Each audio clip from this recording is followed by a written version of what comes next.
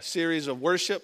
This is our 6th week, and we're still in the introduction, kind of. We've been taking our time through it, and we've talked about worship and how we're understanding worship to be more than just singing, more than just music. Actually, singing is just an expression of worship. Worship is basically our love expressed. You're going to express your love and your honor and your respect to something. And that's what you worship. So if you express your love and your admiration and your respect and your honor towards the Lord, that's worship. It can be expressed through songs. It can be expressed through just time with Him. It can be expressed through just words that you say. But worship is time with you and God. It's about you being with God. That's worship. And we looked at our passage in Romans chapter 12, and we'll read that. We've gone over it several times, and if you haven't heard any of these, they're online. You can go back and listen, so we won't spend a whole lot of time on this. But, dear brothers and sisters, I plead with you to give your bodies to God because of all that He's done for you. Remember, the first 11 chapters talks about all that God has done for us. We're not under the law. We're under grace. He declares us righteous because of Jesus. All these wonderful things. And in response to that, we present our bodies to God as a living sacrifice, the kind He will find acceptable. This is truly the way to worship Him. Verse 2 says, don't copy the pattern and customs of the world. See, the world has a different idea. When it comes to living for the Lord, when it comes to what's important, the world system, God's not number one. With the world system, the world is number one.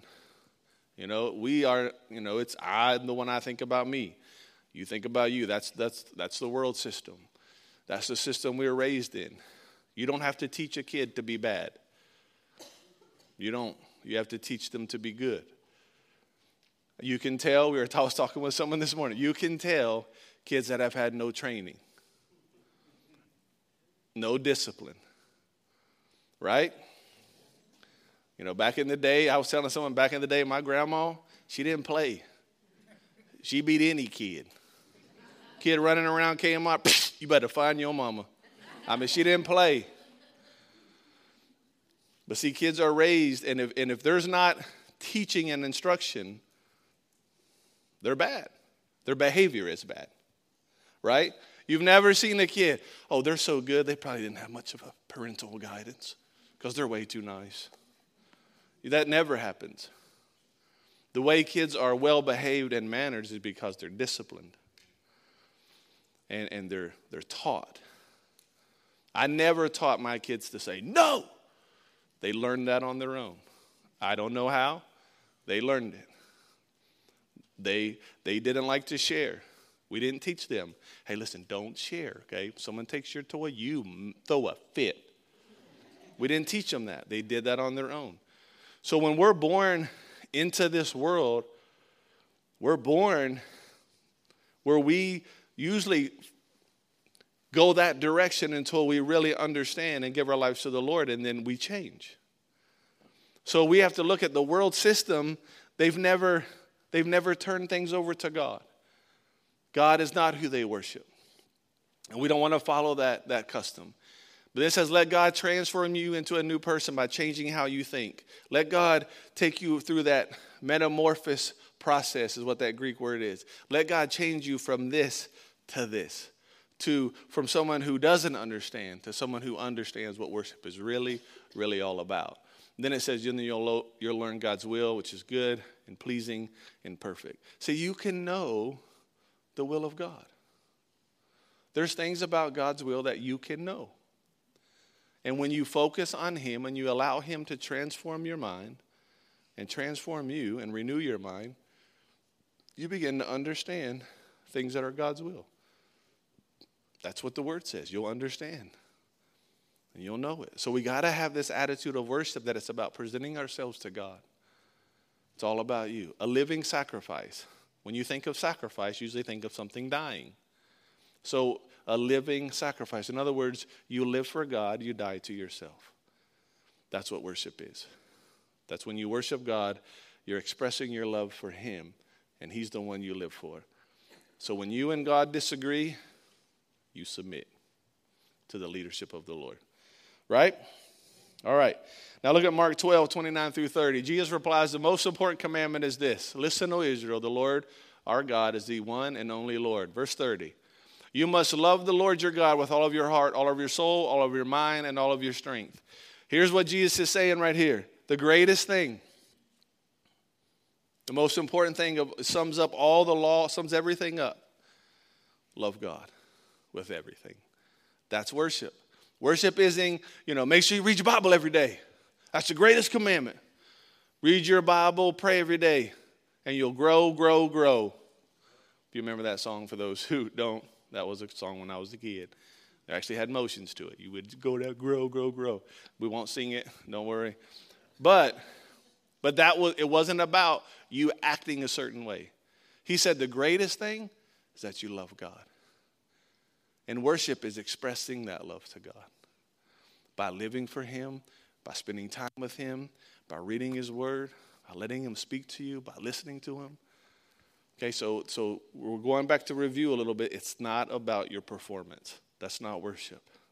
Worship will result in you doing things for God, but that's not worship. That's the result of a life of worship. All right, you with me? Now, we're going to start today. We're going to talk about hindrances to worship, and we're going to go over 3 of them. One is the enemy, one is fear, and one is our flesh. And we're going to talk about these over the next 3 weeks. But today we're going to talk about the fact that we have an enemy. Now, the Bible is very clear that we need to be aware that we have an enemy. When I played sports, I remember when I was in junior high, I was playing basketball. It was kind of the first organized basketball I played, and I didn't get in the game a lot because, one, I was very little, and also I guess you have to be good to start on the team. I wasn't that great, but whenever we had a really big lead, coach would put me in the game. Or if we were losing by a lot, coach would put me in the game. And I remember this one game I got into, and you have to understand my personality. I'm always trying to do stupid things. Well, we're going down. The other team has the ball, okay, and I'm supposed to be guarding this guy. And the guy I was guarding, another guy had the ball, and they were going to pass to him. Well, he took off running that way, and he was a lot faster than me. So instead of staying with him, I just turned. I was like, hey, right here. And the guy passed me the ball, and I wasn't on his team. And I thought that was the greatest play ever. I was like, yes! I got the ball. And my coach said, listen, play defense. 9 times out of 10, that's not going to work. It worked because the guy looked and didn't realize that I wasn't on his team, and he passed me the ball, and it worked great. But there's something about understanding. I'm sure he got a little talk to from his coach saying, listen, buddy, that guy's not on our team. You have to know who's on your team. You have to know who's not on your team. It's important for you to know that you have an adversary. Not for you to walk around in fear. Not for you to look around like, is the devil trying to get me? No. But you have to understand the enemy just wants to deceive you. He wants to get you to question God's word. And the Bible says you have to know that. Hosea 4:6, it's in your notes. It says, people are destroyed because of a lack of knowledge. So if you don't know something, then you could be in trouble. I've said this before, but let's say there was a big old grizzly bear out there, escaped from the zoo, wild, crazy, already hurt people. If you know that, you're going to stay in here. If you don't know that, you go out there, then you find yourself in trouble. So how many would agree that the knowledge that there's a bear out there would be great knowledge? It would change the decision you make. So if you know you have an enemy, then whenever you have this sense or something that says to you something against God's word or that God's not faithful and that God's not going to help you, then you can be aware. So wait a minute. I know I have an enemy. And he's going to try to get me off track because he's the enemy. He's anti-God. He's against God. And he knows his day's coming when it's over. And he wants to take as many people with him. He is not on your side. Now you need to know that you have an adversary. So let's look at the scripture. Look at Isaiah chapter 14. I'm going to talk to you a little bit about this adversary, Satan, okay, the devil. He started as an angel, Lucifer. Let's read this. How you have fallen from heaven, O shining star, son of morning. You've been thrown down to the earth. You destroyed the nations of the world. For you said to yourself, listen to what Lucifer said. Now, he's actually talking to a king right here, and it's a word he's having for the king, but he's talking about the spirit behind the king, which is of the devil. Okay, and this happens, you see it in the New Testament. Remember when Peter questioned God, and Jesus said, I'm going to go, and I'm going to be crucified. And remember how Peter tries to stop everything? And that one time that he questioned Jesus, and Jesus actually said this to Peter, get thee behind me. And what did he call him? Jesus, he didn't play. I mean, he went straight to Peter, that's of the devil, for you to try to stop me from fulfilling my Father's plan. So he wasn't saying Peter is the devil. He was going deeper to what was behind that. And it was the enemy. That's what he's doing right here. So here's what Lucifer says when he's in at this moment where he's kicked out of heaven. I will ascend to heaven and set my throne above God's stars. So listen, he's talking about building himself up, right? I will ascend. I will ascend. I will preside on the mountain of the gods far away from the north. I will climb, going up. I will climb to the highest heavens and be like the Most High. Instead, you'll be brought down. This is what God says. Instead, you'll be brought down to the place of the dead, down to the lowest depths. Look in Ezekiel. It's another place where this is talked about. All right, let's go to the next passage in Ezekiel 28. All right, I'll look at right here. Ezekiel chapter 28. That's it. Then this further message came to me from the Lord. Son of man, sing this funeral song for the king of Tyre. Give him the message from the sovereign Lord. So again, this is the king of Tyre, but it goes back to the deep roots that it's of the devil. And here's what he says. You were the model of perfection. He's not talking to the king here. The king was not perfect. Okay, the king of Tyre was not perfect. Full of wisdom and exquisite in beauty. I mean, I'm sure he was a good-looking king, but he was not exquisite in beauty. You were in Eden, the garden of God. This king was not there. Okay, the enemy was there. Okay, the enemy came and went to Adam and Eve in the form of a serpent. But listen what it says. You were in Eden, the garden of God. Your clothing was adorned with every precious stone. Red carnelian, pale green, peridot, white moonstone, blue-green beryl, ox green jasper, blue lapis lazuli, turquoise. I'm probably not saying all these right. And emerald, all beautifully crafted for you and set in the finest gold. They were given to you on the day you were created, ordained and anointed you as the mighty angelic guardian. You had access to the holy mountain of God, walked among stones of fire. You were blameless in all you did from the day you were created until the day evil was found in you.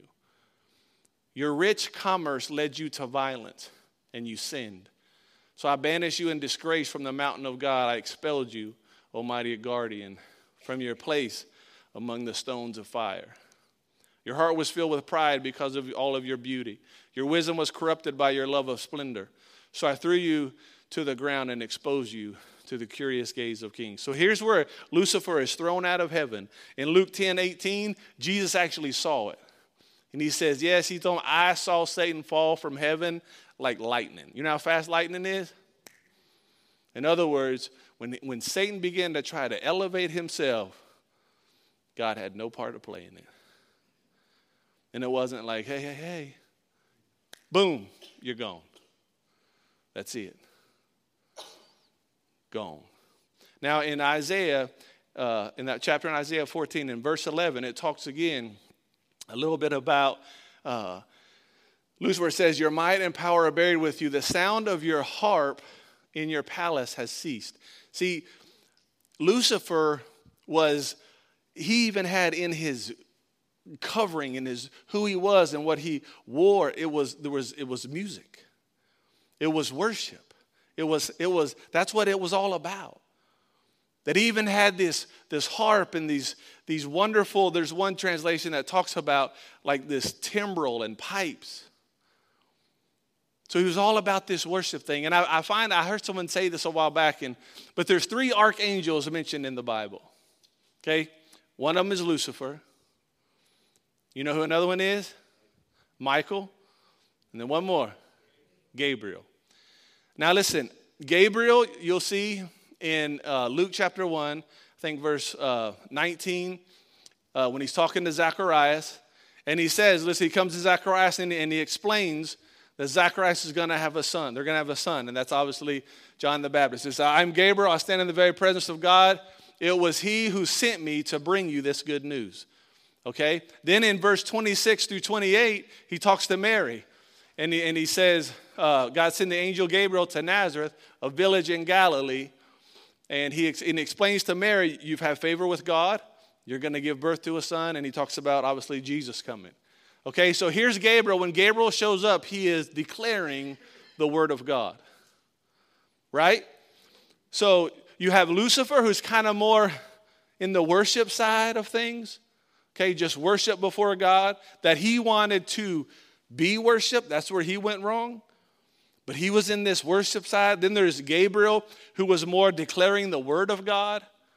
So you have God's word, you have worship. And then Michael was seen in Scripture a lot in Daniel chapter 10 regarding prayer. So you look at 3 of the most important things in the life of a believer. It's prayer, the word, and worship. Right? You following me? So when Daniel prays, and he prays for 21 days, he fasted and prayed, and the angel shows up and says, listen, the second you started, I was sent to come. But there was a battle with this spirit of Persia. There was this battle with this spirit going on. And Michael came as a result of your prayer. Michael came and I was able to, this other messenger was able to go to Daniel because Michael came and intervened. This angel. All right, so Michael's associated with prayer. You have Gabriel associated with the word of God. You have Lucifer associated with worship. And it's weird, too, that when Lucifer fell, 1/3 of the angels fell with him. So I think that there was this part of these 3 things that were very important to the life of a believer.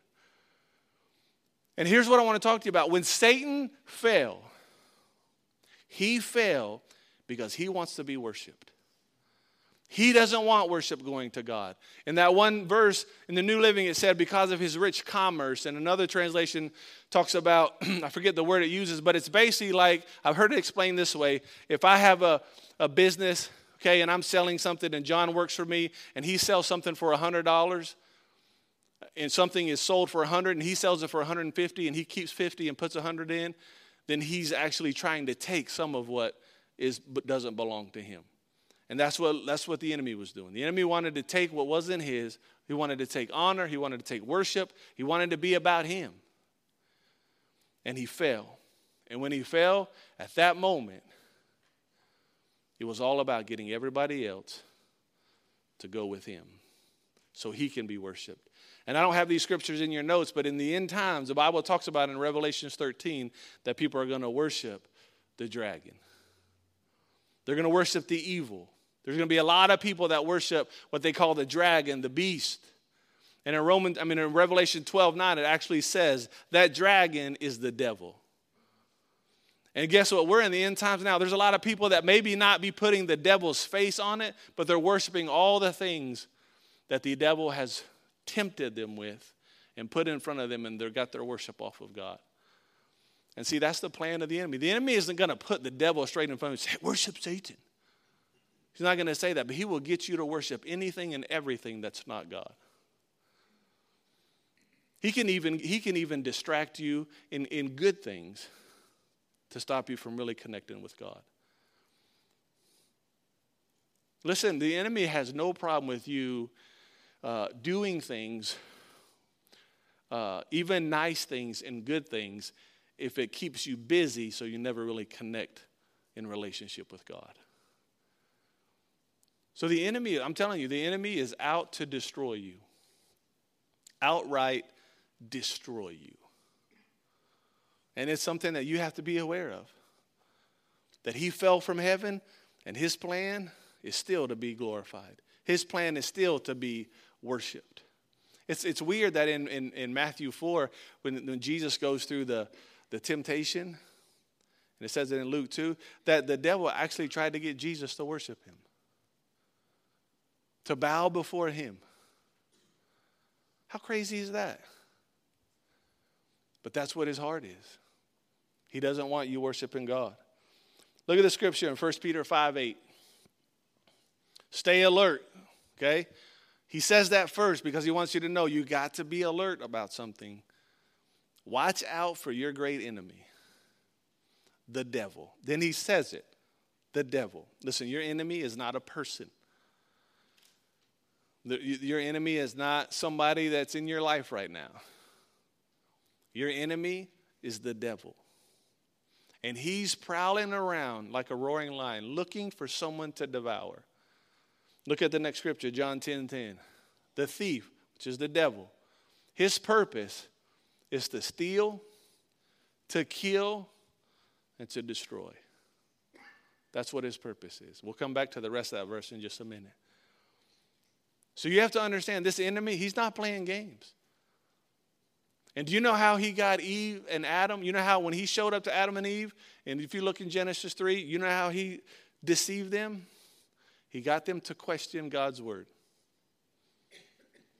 He starts by saying, listen, did God really say, don't eat of this? Did God really say that? In other words, I'm not sure that you heard him right. That's not what he meant. Did God really say that? In other words, really think about this. Maybe that's not what God was saying. So when you come here and you know, God, Lord, I know you're speaking to me about really worshiping you. And you walk out of here, you know what you're going to hear every now and then? Was that real? Does God really think that? Does God really love me even with all my stuff? Will this really make a difference? Can I really be happy in this situation? Is that even really possible to have joy in difficult times? See, that's the enemy slowly just trying to deceive you into questioning this book, questioning what God speaks to you. That's his whole purpose and plan, is to destroy you. And the Bible is very clear that God's plans for you bring hope in the future and success and prosperity into your life. And if he can steal that away from you, he'll do it. If he can get you so busy. Listen, there's been time, I've been in ministry for 22 years, full time. And I can tell you, especially when I first started, there was times that I did so much for God and had no quiet one-on-one time for just me and him. My time with God, I was studying. It wasn't about just filling up. It was about, I got a message. I got to get a message. I got to prepare. I got to speak on Wednesday. I got to speak on this. I got to go. I got to camp. I got to speak at. I got this retreat. I got to speak at.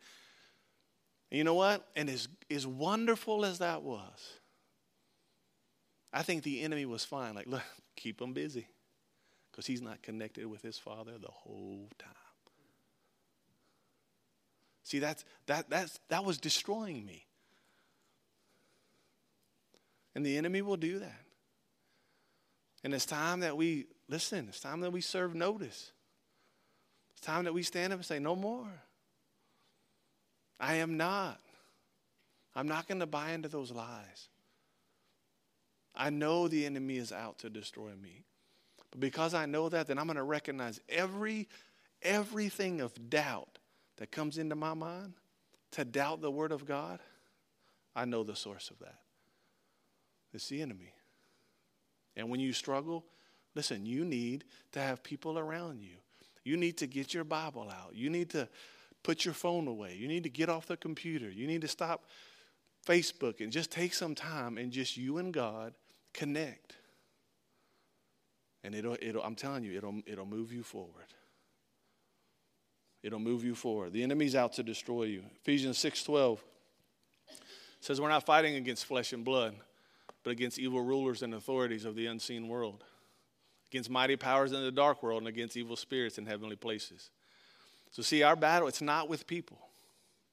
And even the battle with the enemy is more not allowing him to deceive us, because the enemy has already been defeated. Do you know that? You're already in a winning battle. You've already won. Read the end of it. We won. So every time the enemy tries to come at you, just remind him of his future. Listen here. I say this all the time, but I have this feeling when we get to heaven, at that moment where Satan himself is thrown in the lake of fire, we're going to probably see that he's some little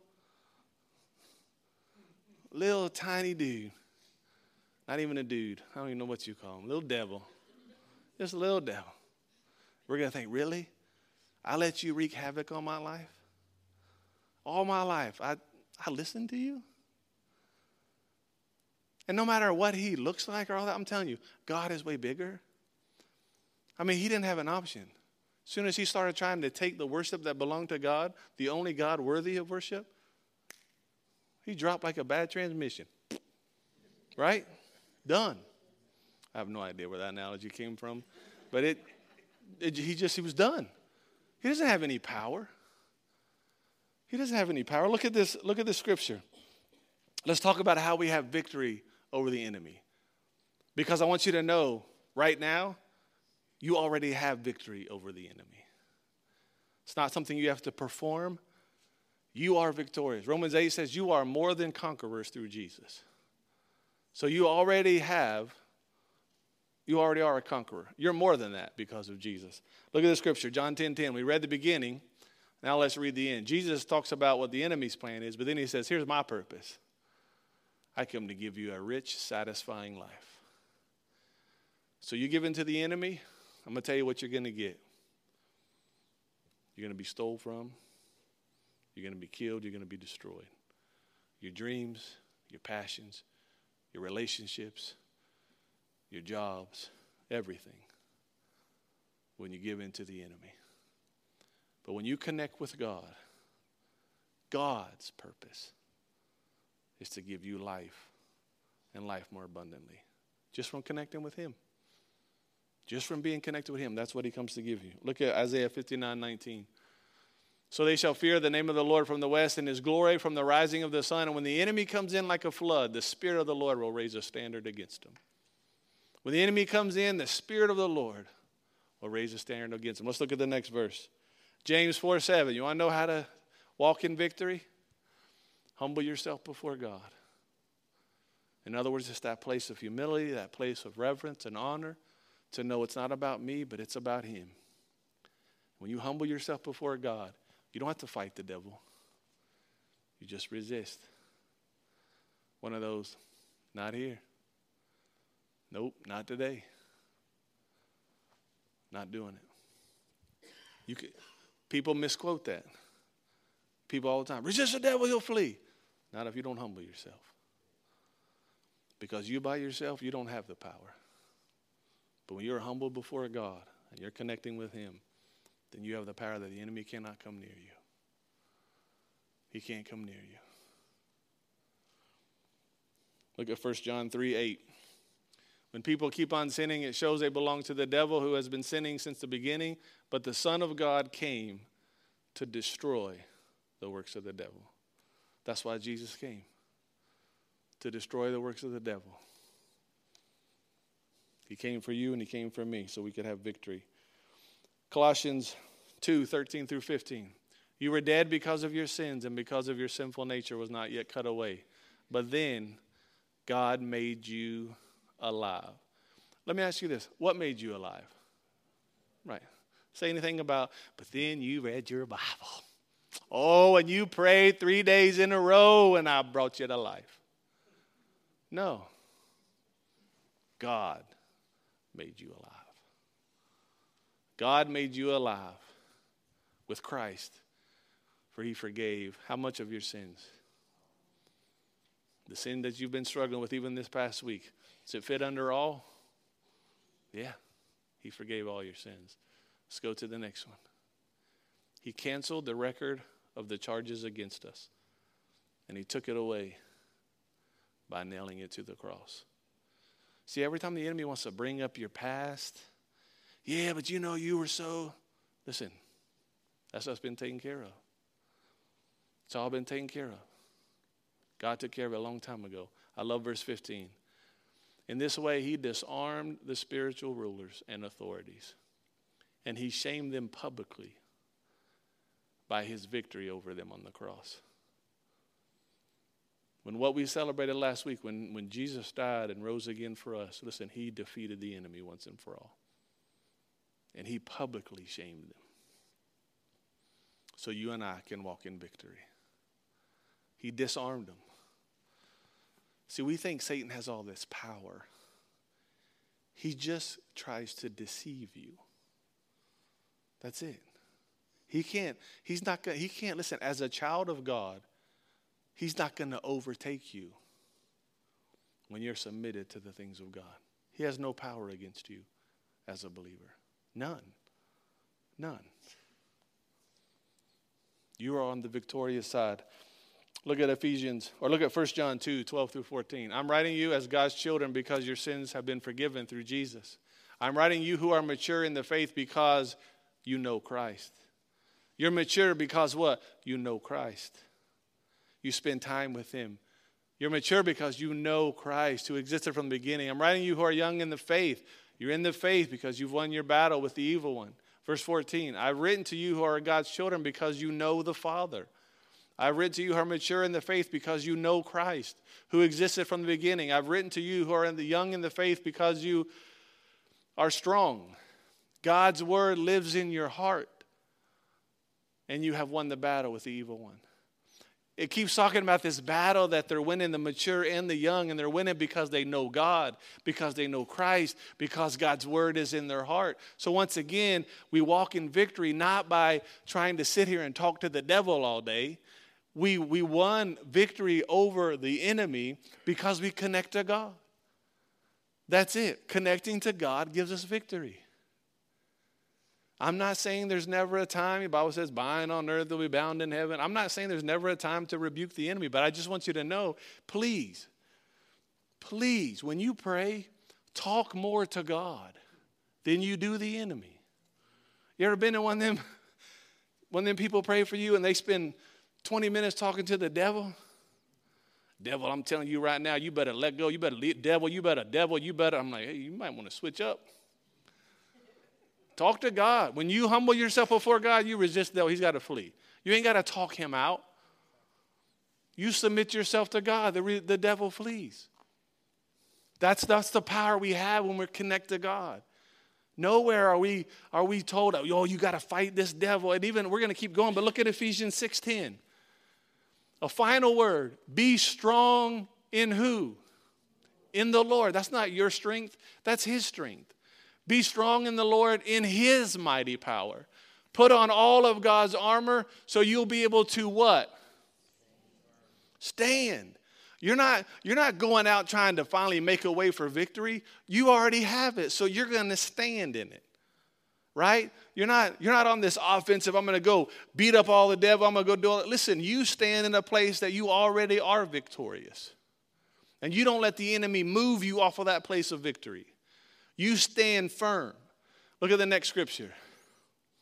Even though I've received such wonderful revelations from God, but to keep me, this is in Corinthians, but to keep me from becoming proud, I was given a thorn in my flesh, a messenger from Satan. So this messenger from Satan comes to torment Paul and keep him from being proud. But look what happens. 3 different times I begged the Lord to take it away.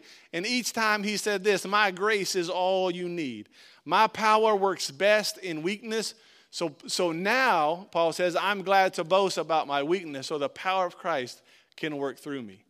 That is why I take pleasure in my weaknesses, in the insults, hardships, persecution, and troubles, for I suffer for Christ. For when I am weak, then I am strong. This is one of those places where you would think, Paul's like, please take this away. But God was saying, listen, even if it's there, it doesn't have to stop you. It doesn't have to change you. It doesn't have to ruin you. My grace is sufficient to take care of that. Your strength is perfect. When you acknowledge weakness, my strength is perfect to carry you through. Even what the enemy wants to come to destroy you, listen, God says, look, it will not destroy you. It will not destroy you. You will not be defeated. Stand in the power that God has given you. And it's in your weakness that God's strength is perfect. So go ahead and admit, turn to your neighbor and say, I'm weak. Because when you acknowledge that, guess what? That's when God's strength is really good. Paul says, I boast about my weakness. People don't do that. How crazy is that, boasting about your weakness? How you doing? Oh, pretty weak today. Pretty weak. Yep. Man, I am weak today. Been weak all week. Guess what? There's something okay with that. And I don't mean in the sense of not recognizing God's strength, but be able to say, listen, there's more on my plate than I can handle. But I got God. And with him, all things are possible. And his strength is made perfect when I'm at this place. So I trust him. God's got this. Look at these last two scriptures. 1 Corinthians 15:57, last scripture. But thank God, he gives us victory over sin and death through our Lord Jesus Christ. Do you know where your victory comes from? God. So connect to him. Connect to him. I'm going to close with this. Do you know that every day the enemy is looking for an opportunity to tear you down? You know that? And if we're not careful, we just stay in our little routines. We just do what we do. But sometimes I've looked at my own life and thought, you know what? I have bought into something early on in ministry that the enemy didn't have to work hard to get me distracted. And I thought, you know what? I think the enemy kind of pointed something out or whatever, and I kind of fell for it. And he ain't even had to bother me, and I'm just doing my thing. But when I really decided today, let me give you an example. When I decided, when we planted this church, the Lord spoke to me. The scripture in Matthew 16, he says, listen, there's 5 words that stood out to me when Jesus was talking to Peter and them about who do people say that I am? And Peter says, you're Jesus, you're God, you're the Son of the living God. And he said, you know what? The Father revealed that to you. And then he said this, upon this rock, and then these 5 words stood out, I will build my church. And although there was nothing in my Bible that was bigger font, the words that stood out were I and my. And that's Jesus talking. And Jesus said, it's almost like he was telling me, Scott, listen, I will build my church. I'm not asking you to build my church, and I'm not going to build your church. I'm going to build my church. And that's the only church. That is the only church that the gates of hell will not prevail against. Now, let me tell you something. When I grabbed hold of that, I knew there's such a peace in me to trust God. But I'm going to tell you one of the biggest temptations that continues to come at me is to go back to the old way of churches I was at before, where you have all these strategic plans. You have all these great ways of trying to get people to come, and you do all these wonderful things to try to attract people, and you have lights, and you have huge bands, and you have smoke, and I have skinny jeans, and I'm like, and there's all this stuff.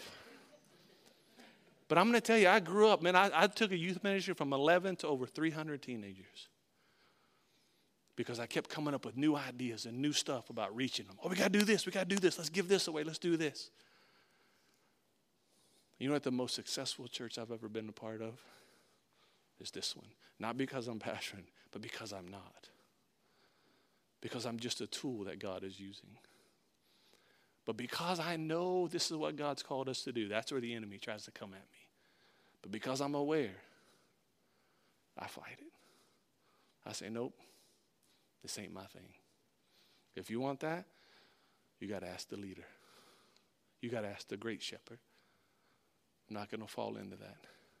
So when you decide you're going to really stay there, I'm telling you, when you are going to stay true to what God has called you, you might as well expect the enemy to try to get you distracted. Because if you're not a threat to him, he ain't going to bother you. But if you're a threat to the kingdom of darkness, he's going to try to distract you. When he sees you worshiping God, he's going to try to distract you. That's why you got to recognize that the enemy's behind it. It's not the person that you're against.